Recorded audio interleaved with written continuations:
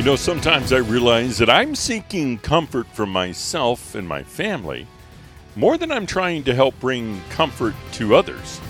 Does that ever happen to you? Are you willing to admit it?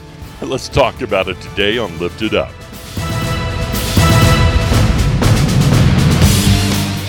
Hi friends, welcome to the daily podcast Lift It Up. It's a short encouragement meant for leaders in all walks of life. Whether you're serving on the mission field, serving at church, maybe you're serving in a business. We're all leading somewhere. Hi, I'm Pastor Rick Millick, and I'm glad you've joined in today. I love the passage, the scripture says, consequently, faith comes from hearing the message, and the message is heard through the word about Christ. Now, today's guiding verse is often used to encourage people to share their faith. And it's a very good application of this teaching. However, as we learned during our study, we need to hear the Word of God ourselves, even after we believe. Do you hear that?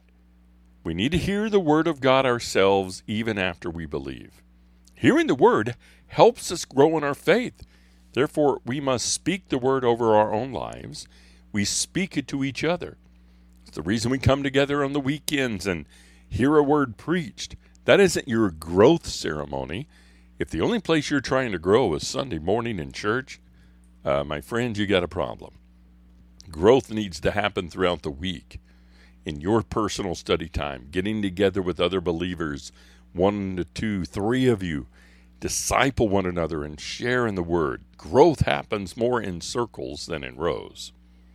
But we don't forsake gathering together. We're there Sundays or Saturdays, whenever you go, to worship God.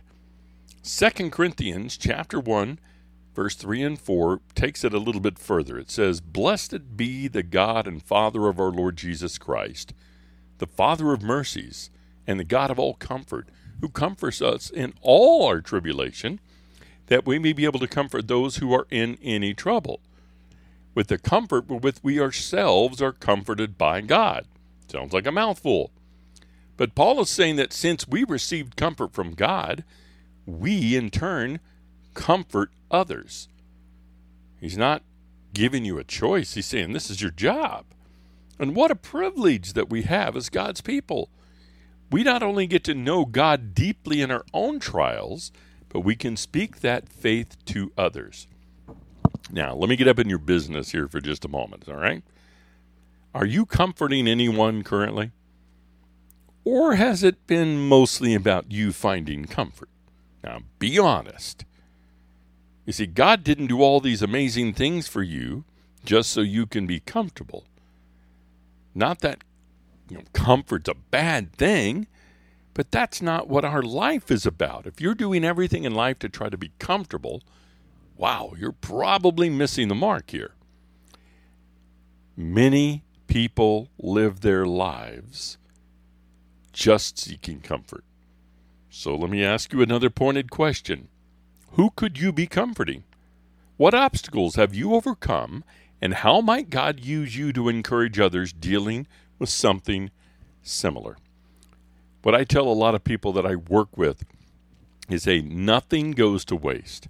Any trial you go through, any failure you walk through, any temptation you deal with or hardship you deal with, all of it is going to be used when you're a follower of Christ to bring comfort to others. So today, ask Him how to show you how to live this out. And as you're engaging in God's Word, you always ask, what are you saying to me right now, God? What should it mean to me? How can I apply it to my life? And how can I be specific in my prayer? Father, you are a good, good Father. Jesus called you Abba, or Dad. He trusted you and loved you so much that He knew all His life could be trusted into your hands. Help us to trust enough that we take what we learn, that we take the comfort that we become acquainted with, and Lord, that we are not fearful and we're ready to share it with others. Thank you and amen.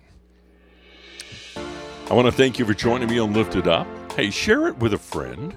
just let them know about it, or you can follow it on Spotify or Amazon Music or Apple Podcasts, you name it, it's on all of them. Just love for you not to miss an episode.